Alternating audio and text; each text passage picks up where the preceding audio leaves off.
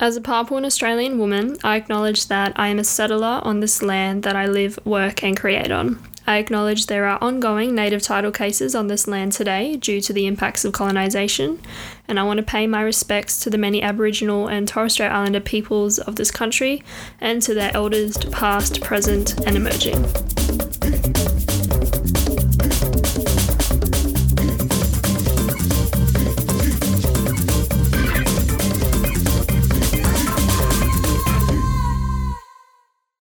Hi listeners, thanks for tuning in to part 2 of my conversation with Brian Fuata. Let's dive in. Okay, so what lessons do you think there are for audiences who might be coming into your studio and who would have seen some of your performances? What lessons would you hope they would take away from your work? Yeah, I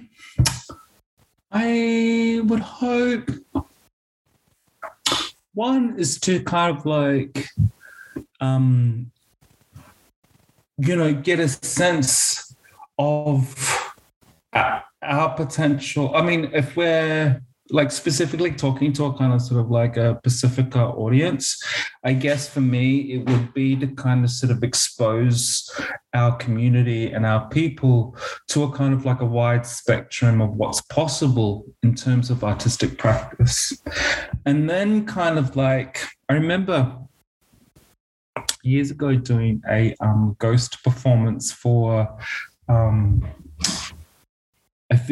they're no longer a poet duo, but they were known as a duo, Samoan and I think Niuean couple, Grace Tawila, I think her name is, and then her partner at the time, and we were kind of sort of curated into a show, and they're both like writers, like proper pen to paper writers, and I did my ghost improvisation. And I remember afterwards they were like, we just didn't know you could do that. and that's not to say, and I don't want to give the false impression that like that these improvisations are kind of sort of like pure chaos. Like it comes from a real kind of like rigorous training, believe it or not, and like a discipline in terms of kind of sort of like holding people's attention requires a lot of kind of sort of like the theatrical tools that I learned when I was a kid. And so I guess, it's to kind of sort of expand what is known as kind of sort of contemporary Pacifica art practice. And not only that, performance practices. Another thing for me has always been around kind of like the legitimizing, not legitimizing, but the publicity, the public expression of improvisation as a kind of like not only an artistic practice, but a political practice that energetically kind of promotes this idea of unfixing what we understand to be solidly firm placed in the ground. And so these improvisation practices, which are always kind of sort of like conditioned, like a relational, I'm wanting to kind of sort of introduce into these spaces practice of relations. And upholding an ambition to kind of like create artistic events that are always alive. I mean, it's a struggle, and some might say it's even impossible. But like when I'm for audience out there who aren't able to go, to describe what the work is, that it's an installation of 3 films that record improvisations that have taken between June and October of 2021. And they're situated in this like all white space that is normally as a learning center. And I kind of completely kind of turned it into this like pure white stage. And so the stage kind of sort of alludes to this idea of a kind of blank sheet.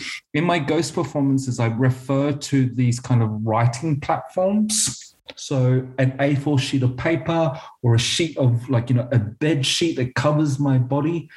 What I am alluding to here is the idea that I'm of these blank canvases, these blank surfaces where the body or performance becomes the embodiment of text. So the performance becomes the text on these allusions to kind of like presentational surfaces or stages, as I like to say.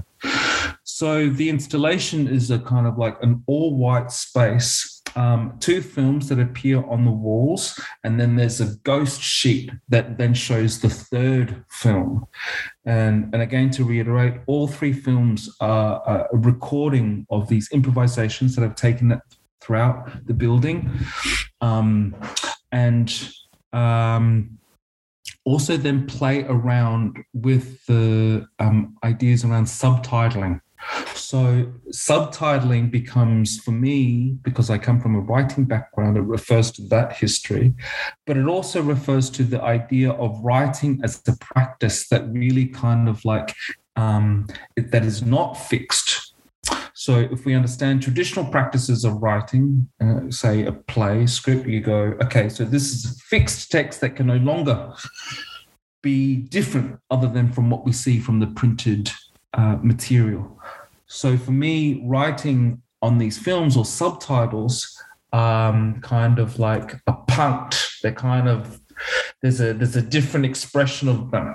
So the text subtitles not only kind of like mark what I literally say, they're also points of deviation where it also then kind of like subtitles certain emotions or notates, things that are happening, like physical gestures. And sometimes the subtitles even refer to previous performances that are not seen in the film. So here we see language or the written word as a really complex, poetic possibility that is not just about literally what I say. It's not linear. It's actually kind of sort of open. And I guess for me, in terms of a lesson and what I would love for an audience to get out from that, again, is to kind of sort of see a different light on what writing can be, and a different light of how writing can come. And so for me here, writing this, I see it as writing, these films are writing practices. It's like writing stories for me, but rather they coming from a kind of sort of like a cerebral or a brain space. They're coming from the artifacts of the live presence of the body. So the body is producing this language, this word, these narratives. So I think these 3 lessons are kind of sort of like, meaty lessons that I specifically would love a Pacifica audience to kind of sort of like grab hold of and run with, but also just general audiences in general, But at the same time, these lessons are also riffing off stuff that we also already know in our bodies and in our cultural practices. Oratory practices in the islands are so kind of like, it's kind of sort of been driving, our culture for millennia. So I'm also then just riffing off that as well. So I guess another kind of sort of side lesson is to, for our communities, to also recognize that these practices aren't so far-fetched. It's quite easy for a lot of our community to kind of sort of think of these kind of conceptual practices to be specifically a Palangi project or a white project. And that I also would love for us to see us to be thinking far out thoughts that seemingly are not that far out. They're actually so right on the tip of our tongues, right on the edge of our skin. These practices aren't so kind of sort of abstract. They are actually, and also we can think kind of sort of like deeply abstract thoughts, and that we do that all the time. I'm thinking of one of the questions that I've asked in previous interviews is for the upcoming and the emerging artists or curators or whoever it is I'm speaking to at the time. And I'm going to change that question a little bit. What would you say to your younger self with everything that you've learnt about being an artist and just embracing your practice completely? What is some advice you might give to your younger self or the emerging artist? Yeah, specifically Pacifica person. Yeah. I mean, this is an ongoing life question. I'm not only saying this to my younger self, I'm saying this to my now self, which is to believe in yourself. It sounds like such an Oprah kind of sort of wifty-wafty thing to say, but it is true. Doubt is real. Self-doubt is real. And there are so, I mean, we all have our different versions of it and our different roots of it.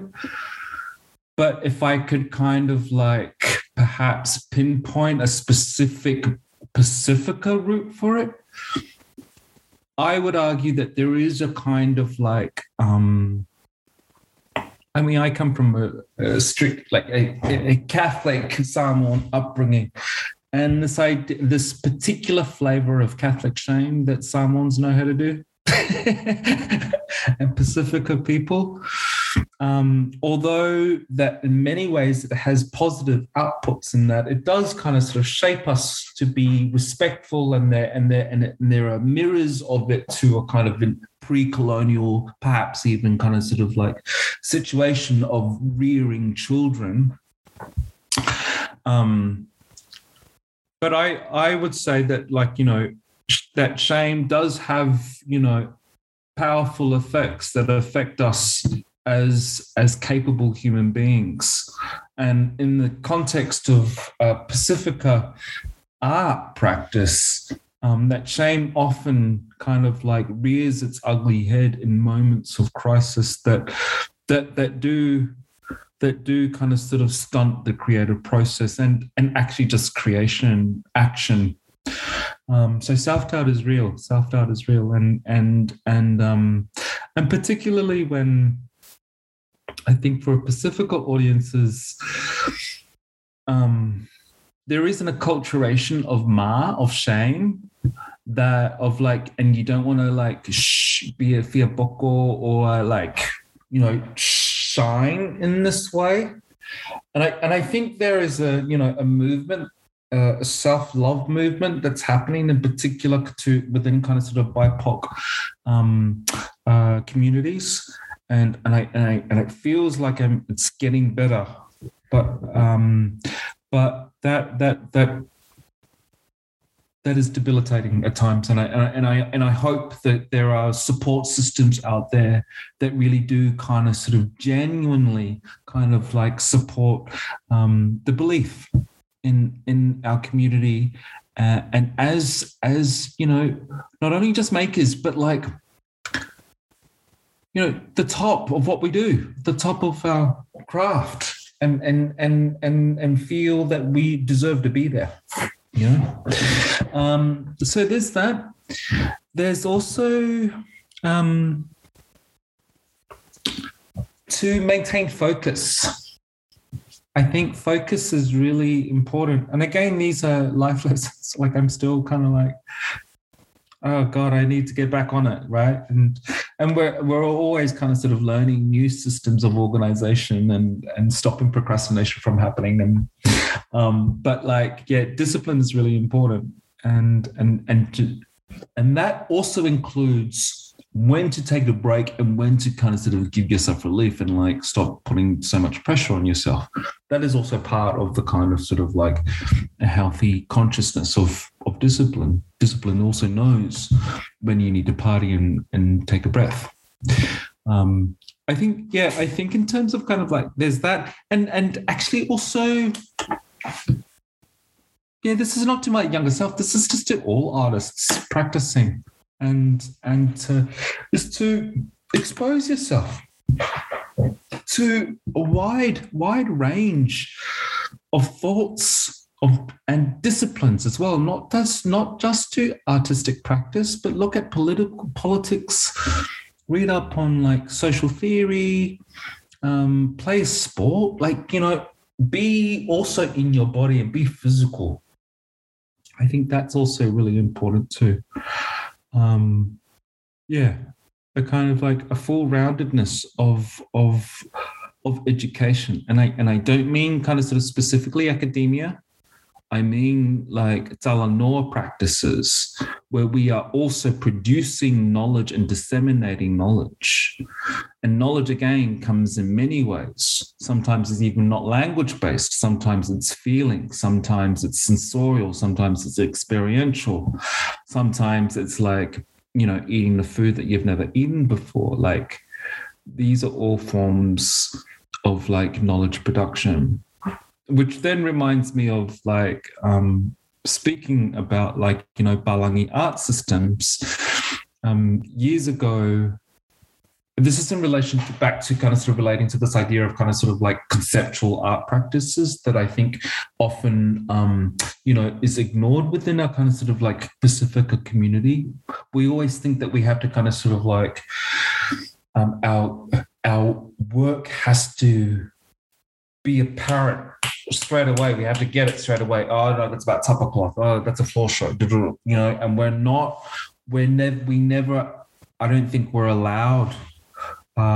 Also by a larger kind of sort of Palangi political structure to be something else within. Still with riffing off. And, you're not allowed to be punk, right, or whatever. And so I was thinking. Years ago, I was kind of sort of thinking about what that means, as a Pacifica, and someone artist kind of sort of like thinking outside of the box, and then I sent out an email to kind of sort of like a few Islander friends, and then we formed this group called Reading Oceania. And so Reading Oceania is a Talanoa, is a discursive practice. We meet kind of sort of like once every 6 weeks. And from everywhere around the country, it's always online, it's on Zoom, especially through COVID. And also even internationally, like New Zealand and also on the islands, and sometimes kind of sort of like, US-based people. And we discuss knowledge. And knowledge can come through kind of analyzing a poem.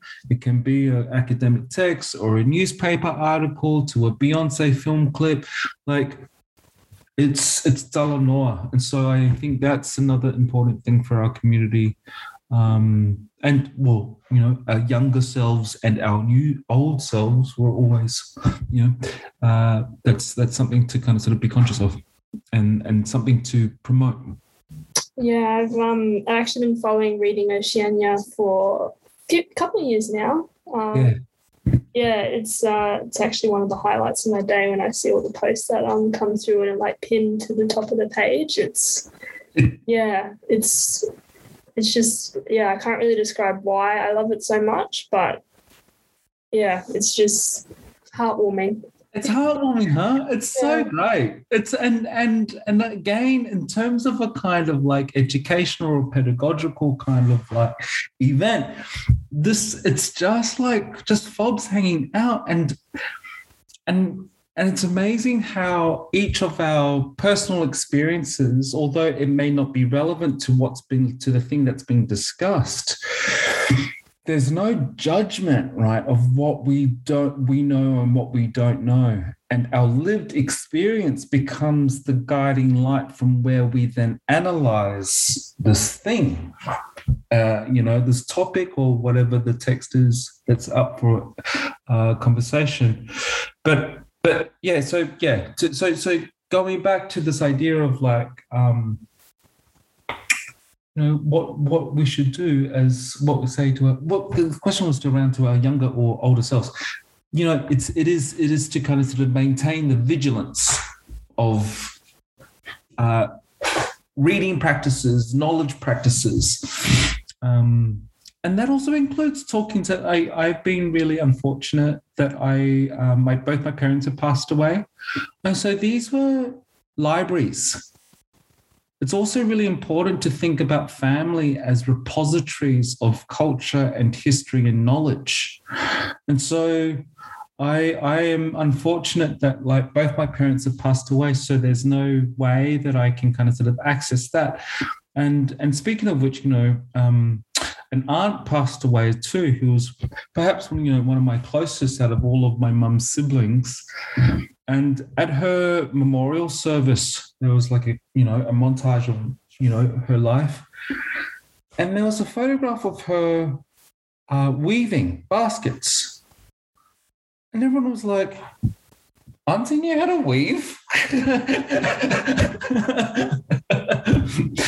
And so I guess in terms of promoting this idea of education, I think, these relations are also really kind of sort of like an important avenue of betterment, and how we better ourselves is through learning. And these we've got like repositories of history just right next to us that we don't often, that it's easy to forget because we're like, you're the one that hit me in Sunday school. You didn't give me pudding. I hate you.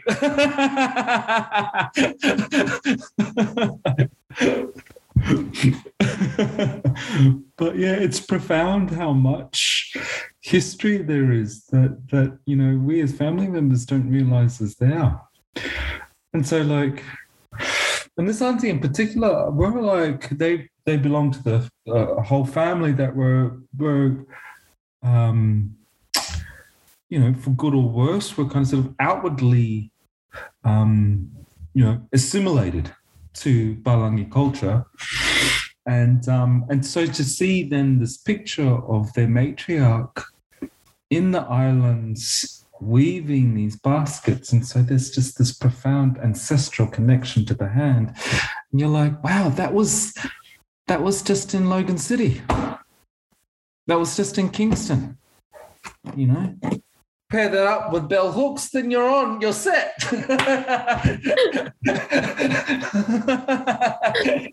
Or Albert Wendt, there's just so many. Again, I guess my point is that I'm repeating is that as artists, as Pacifica artists, I think we need to kind of sort of really load ourselves up with experiences, and that these experiences are all avenues leading us to some kind of truth, if we understand knowledge to be truth seeking.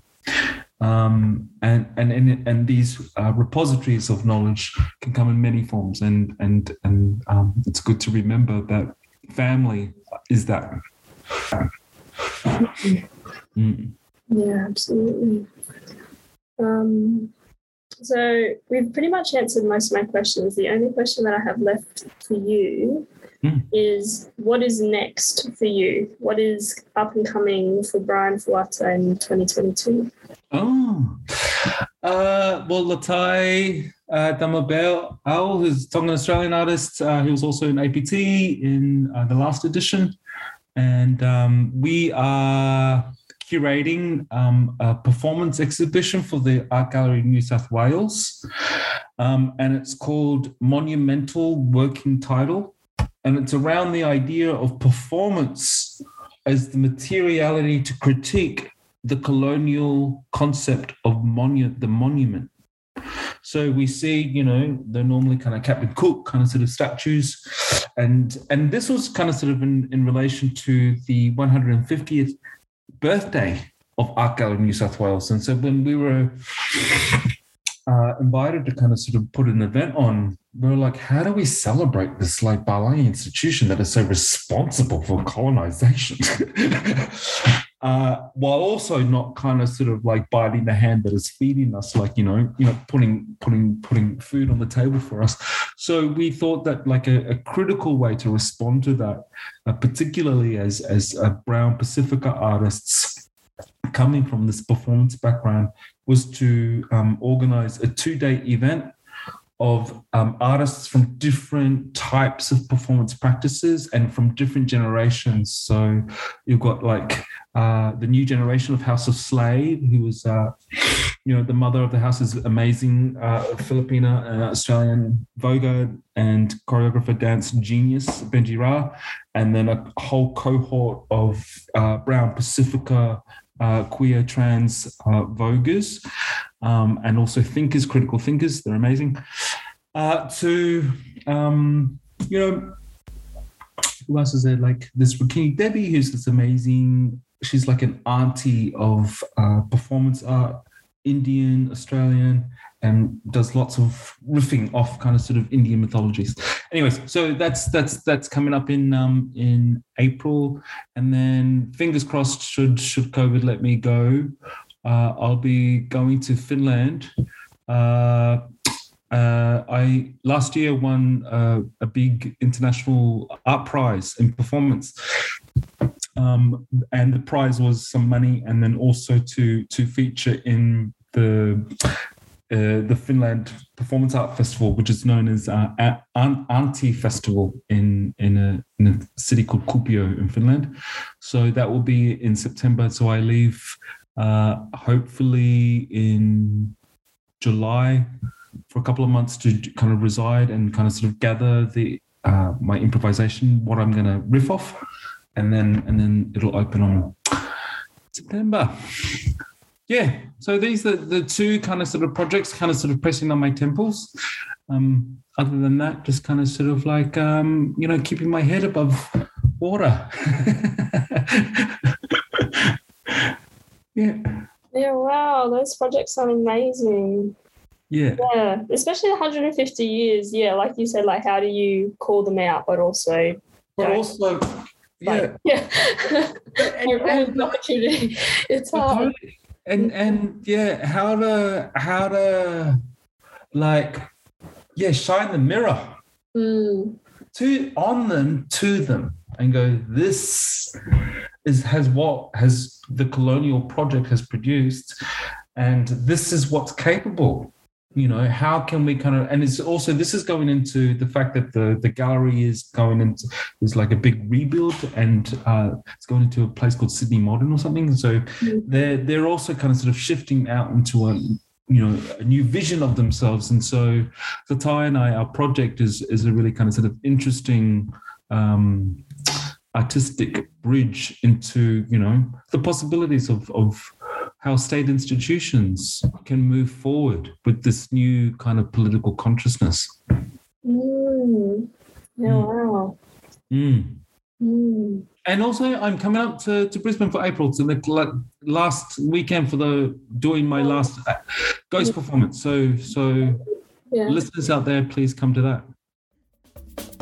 Yes, listeners, if you are local to Brisbane, or if you are going to be in the area from the 23rd to the 24th of April, please come along to our closing weekend festival. We have a range of public programs, and they are also family friendly, so bring everybody along. The closing weekend festival is being held at the Queensland Art Gallery and the Gallery of Modern Art at Stanley Place in South Brisbane, and it's going to be such a fun weekend. You will also be able to see Brian perform for the last time for this exhibition.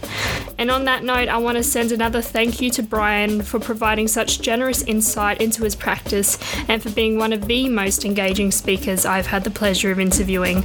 As we mentioned, if you aren't already following Reading Oceania, be sure to like and follow the page on Facebook. Catch us next time or at the closing weekend. This is Stories from APT 10.